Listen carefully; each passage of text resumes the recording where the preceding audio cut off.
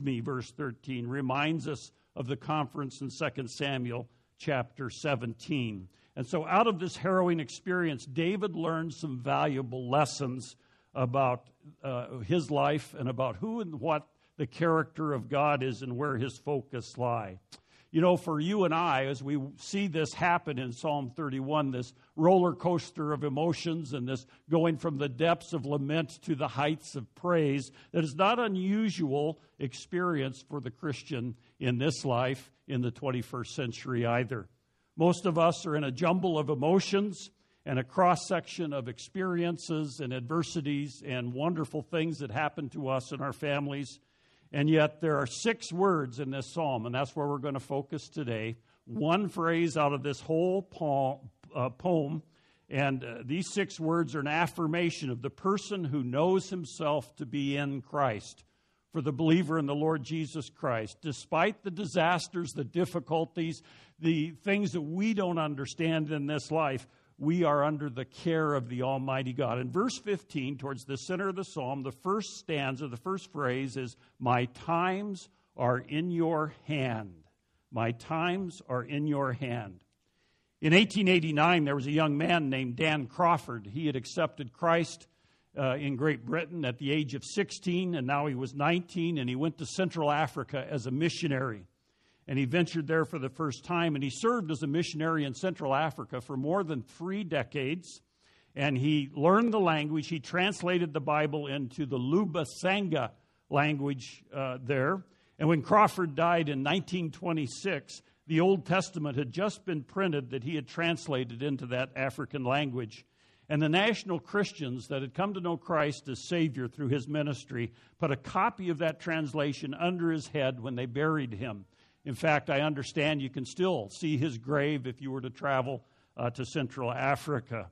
But this psalm, Psalm 31:15, when Crawford was translating this into the language, he was having a particularly difficult time with verse 15, this first stanza, "My times are in your hands." And he finally decided the best way to put it in the language of those people at that time would be to translate it like this, quote, "All of my life's whys, all of my life's wins, all of my life's wheres, and all of my life's wherefores are in God's hands," unquote.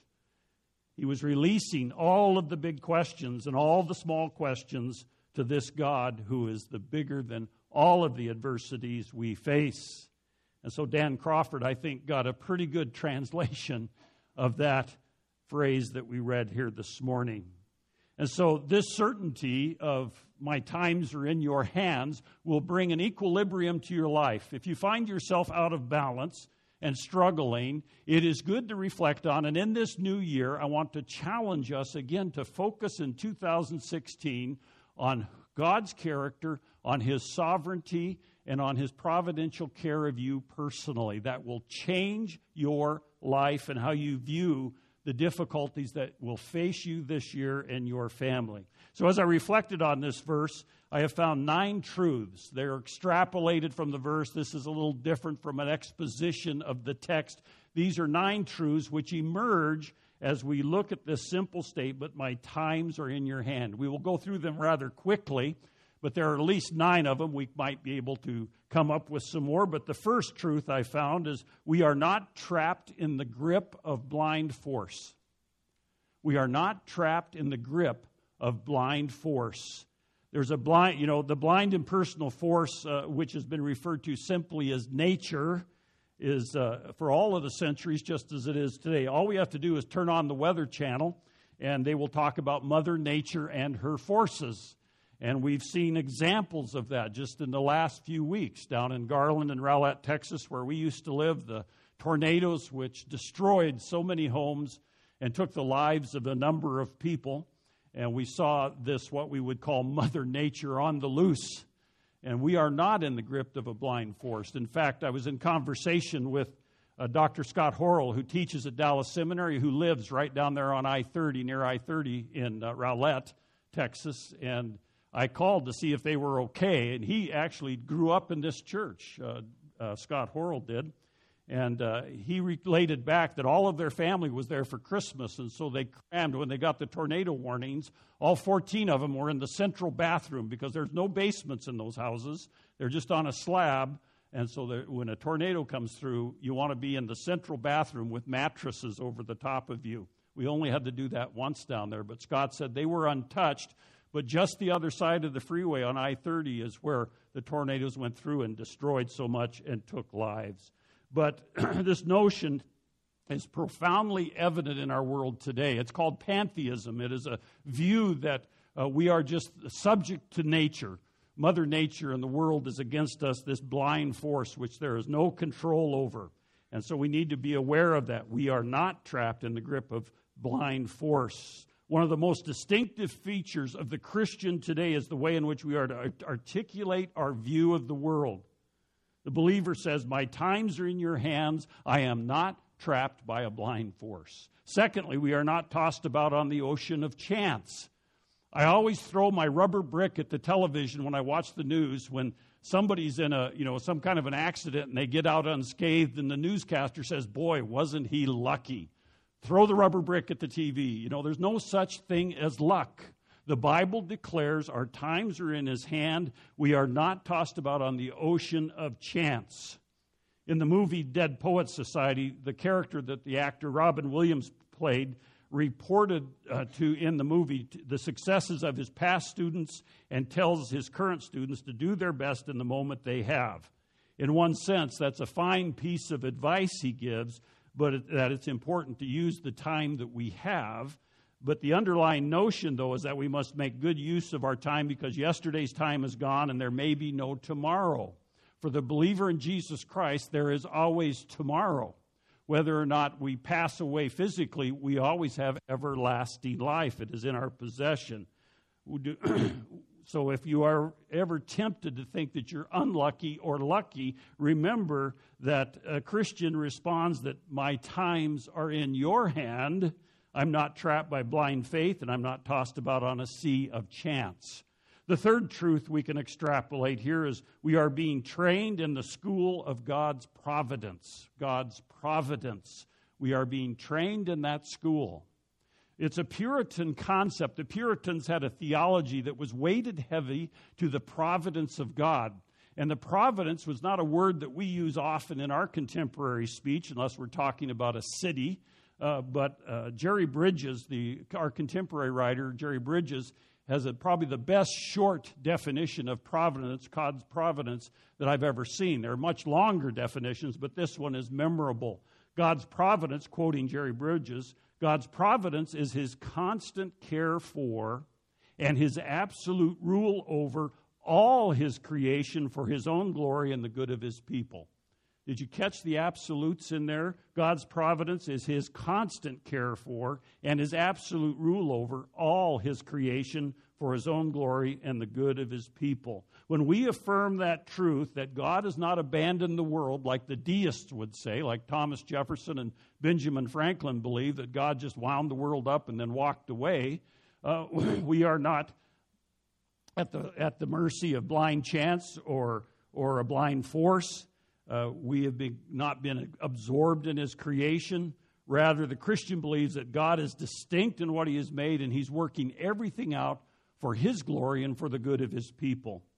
It seems strange to us, but the sovereign Creator fashions everything in time and history to this eventuality. He will redeem for Himself a people who are His very own. And if you are a believer in the Lord Jesus Christ for your everlasting life here this morning, He has redeemed you for His very own. And it brings glory to Him, and it is certainly a good thing for you and I. What does this mean for us now? We are not trapped in the grip of blind force. We're not being tossed about by chance.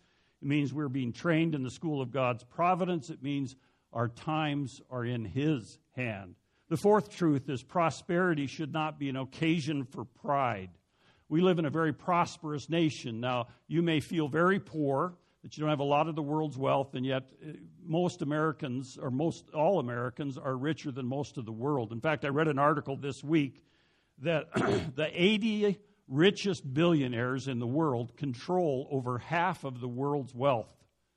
Now, I didn't check that on Snopes or anything like that, but if that's true, that's incredible that 80 billionaires control more wealth than 3.5 billion people of the poorest in the world. But the problem with prosperity is there's an occasion for pride. And if we are proud about what we've accomplished, we can become arrogant, and we never come to grips with God's providence.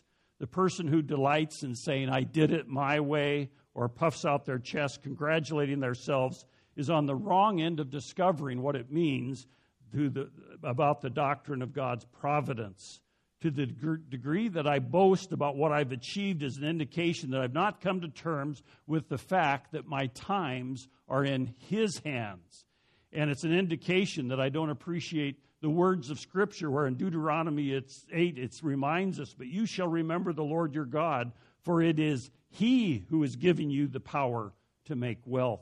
It is by His providential hand. So when that idea and that doctrine of providence takes root in our hearts, we begin to say, my times are in your hands. The fifth truth we see is uncertainty should not be the occasion of panic. Uncertainty should not, for the Christian, be an occasion for panic. Now, 2016 is an election year, and it looks pretty bleak to me personally anyway, no matter what direction you go there. But we should not use this as an occasion to panic. The question is what do you put your head on at night? Well, you say, I put my head on a pillow before I go to sleep. But what do you really rest your head on at night? The only thing we can put our heads on in order to sleep is the providence of God. The Puritans, again, quoting the Puritans, always said, providence is a soft pillow for anxious heads. And that is one thing I try to remember consciously before I go to sleep, is to remember that God is providential. He's working all things out. He's in control of all things, working it out for His glory and for the good of His people. And so when I worry, when I get anxious, I can usually trace it to a loss of confidence in the doctrine of providence.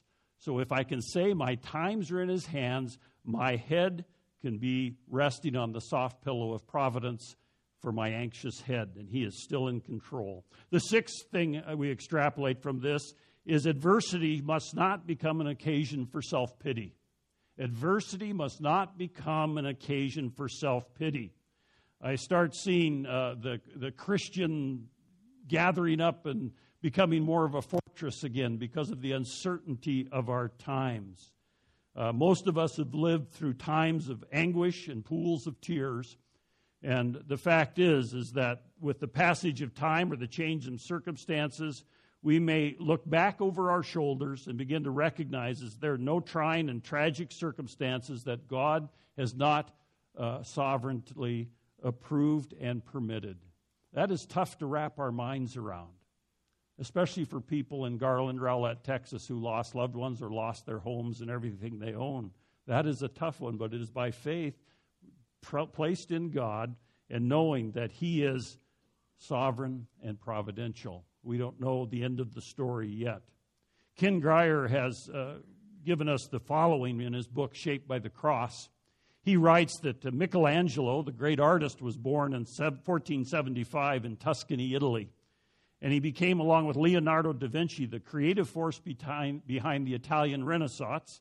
And over his lifetime, Michelangelo produced a body of work that is still with us. And his most monumental achievement by most art critics is his sculpture, this famous statue of Mary holding the adult Jesus who is crucified in her lap. And it's called the Pieta. Maybe some of you have seen that if you've traveled over there. The Pieta was commissioned in 1498. And not only was it planned to be a work unsurpassed in its beauty, but it was to be unsurpassable. For the sculpture, Michelangelo searched the quarries for just the right kind of stone.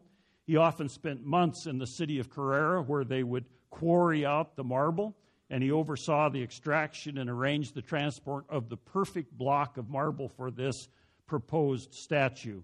And once this cube of marble arrived at his studio, the young Michelangelo went to work. He labored over it for almost 2 years, sweating over it in the sweltering heat of summer and shivering over it in the biting cold of winter.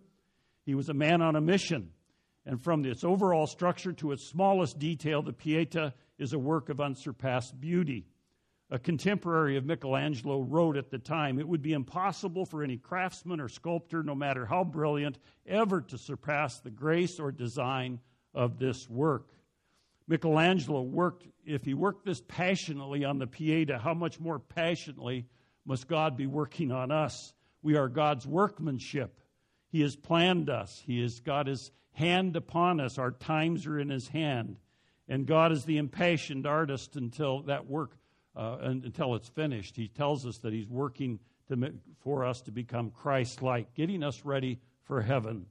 The way God works is similar to the way Michelangelo worked. Michelangelo used different tools to achieve different results. He used the hammer, which was his primary tool, along with a variety of chisels to shape the block. Some chisels had serrated edges, others were flat. Each had its own role in shaping the marble and its own special use, however slight. He also had an assortment of rasps and abrasives, and as we look at that, we think those would be the tools of a torturer, so it seems.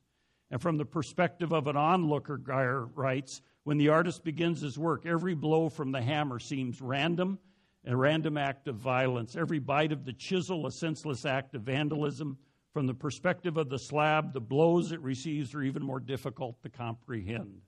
In the same way, the circumstances of our life, which God uses to craft our character, are often jarring, sometimes difficult to understand, and difficult to endure. But we are the work of His hands, which is to say we are roughly quarried stone on our way to become a work of art in God's hands. The work He dreams of, the masterpiece, becoming Christ-like. We must not use adversity to be an occasion for self-pity. God is sovereignly at work in each one of our lives. The seventh truth we find is there is a responsibility to be faced. In all of this great giftedness that believers receive in His grace and mercy, Psalm 31:15 does not relieve us of the need to accept personal responsibility for our lives. Although the Lord is ruling over all things according to His purposes and His plan, you and I are still responsible to Him in all that we are and all that we do. I'm not responsible in that sense for your life, as you are not responsible for my life. Each one of us has to be sensible in our decision-making. There seems to be two extremes in Christianity. There's kind of the throw my hands up, I can't do anything. It's the whatever, or it's a furious activity to try to be righteous and good in our own flesh. In our house, we have a rocking chair and we have a treadmill. And I much prefer the rocking chair. But really, when you look at both of those devices, they don't go anywhere, do they? You can have a lot of activity, or you can rest or have a lot of activity, but at least the treadmill makes me feel like I'm accomplishing something. But the reality remains that neither one is going to get me to a goal that is out there. There are often people in our lives that just want to sit down and wait for the Lord to act. And then there are others who just consume their lives with some kind of frantic activity. Well, there is a balance in between, and it's the balance of the fragrance of Christ working in and through us that we can have a restfulness and we can be about God's work in His providence, and it doesn't remove us from the realm of responsibility. He partners with us in that. That God is at work around us, in and through us. The eighth truth we see is humility needs to be fostered. Humility needs to be nurtured and cultivated.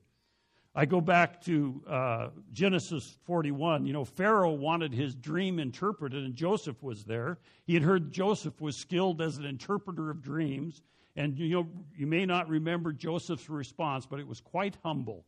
He said in Genesis 41:16, I cannot do it, but God will give Pharaoh the answer he desires. We live in a day and age of selfies, don't we? And it's quite a phenomena, but how much humility is involved in all of this social contact, I wonder, as we try to make our perfect lives appear on Facebook or Twitter or wherever it is, when in reality, it's not like that at all. Humility must be fostered.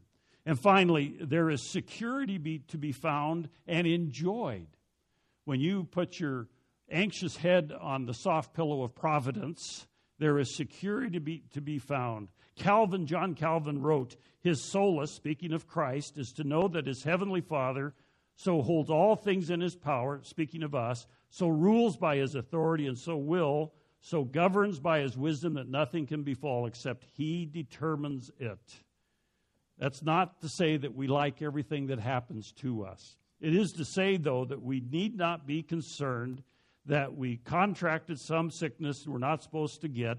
Here is the security our Father has it under control when we rest in his providence. So at the turn of the new year, as I'm fascinated by this concept of time, I'm also fascinated by the opportunities, the potentials of a new year that lay before us. I think of the concept of the vineyard. I'll leave you with this. Since we have lived here, I've noticed a lot of former orchard land has been turned into vineyards as we drive around. And vineyards are fascinating things. I don't understand anything about them. But I've noticed they're all, the ones I've seen anyway, are very neat, orderly, and each row is very straight, and they're very carefully tended. And I realize that vineyards just don't spring up out of nothing. There are people who tend them. Someone is behind them. Someone is caring for them. If we were to go to the book of Proverbs in chapter 24, verses 30 through 34, I'll summarize it for us here. It says, the writer of Proverbs says, I was going past a vineyard and it was a mess. There were thorns all over the place. The grounds were covered with weeds and the walls were falling down. And why was that such a powerful statement in the book of Proverbs? It's because we need to understand the trouble and the problem behind this proverb. We have to understand that in the ancient Middle East, a piece of land that was capable of growing crops was one of the most valuable things in the world. To be the owner of a vineyard was to be blessed with an opportunity of a lifetime. You know, everybody gets a vineyard. Everybody gets a vineyard. When you were born, you got a vineyard. You got your body, your mind, your will, and some relationships. You've got some financial resources and the chance to do something. You've got a soul. Everybody gets a vineyard. And that vineyard is your one and only shot on this planet. Whether you're 5 years old or 85 years old, it's an opportunity of a lifetime, and you don't need to care for it all on your own. God is willing to help and partner with you. But God does not force any of us to take action and care for our vineyard.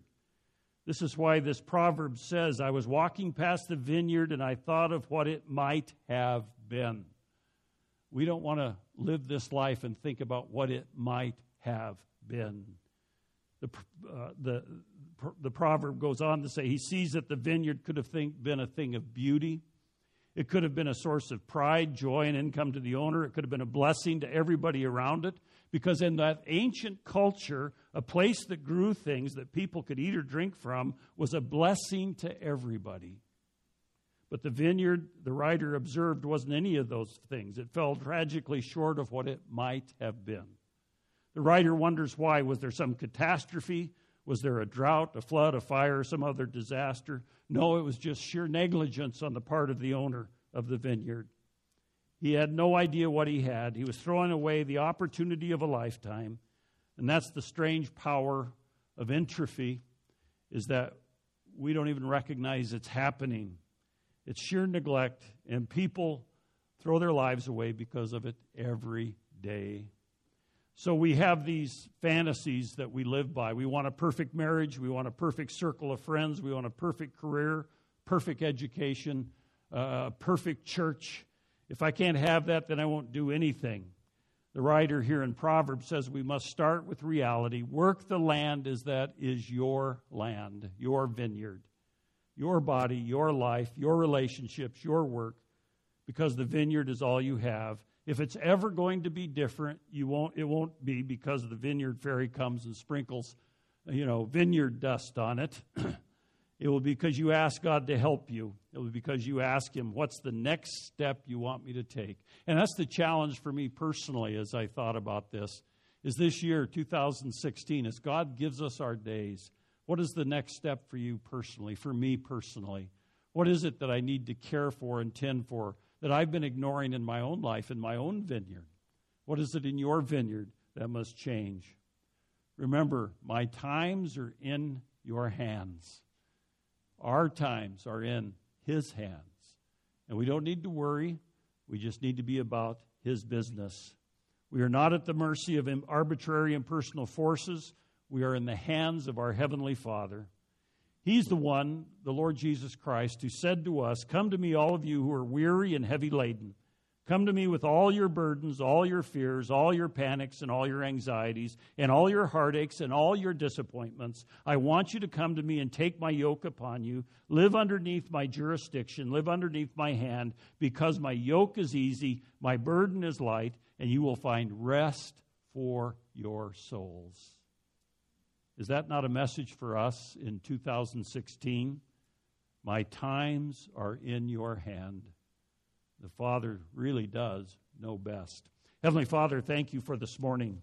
Thank you for this passage out of the Psalms, for King David, for everything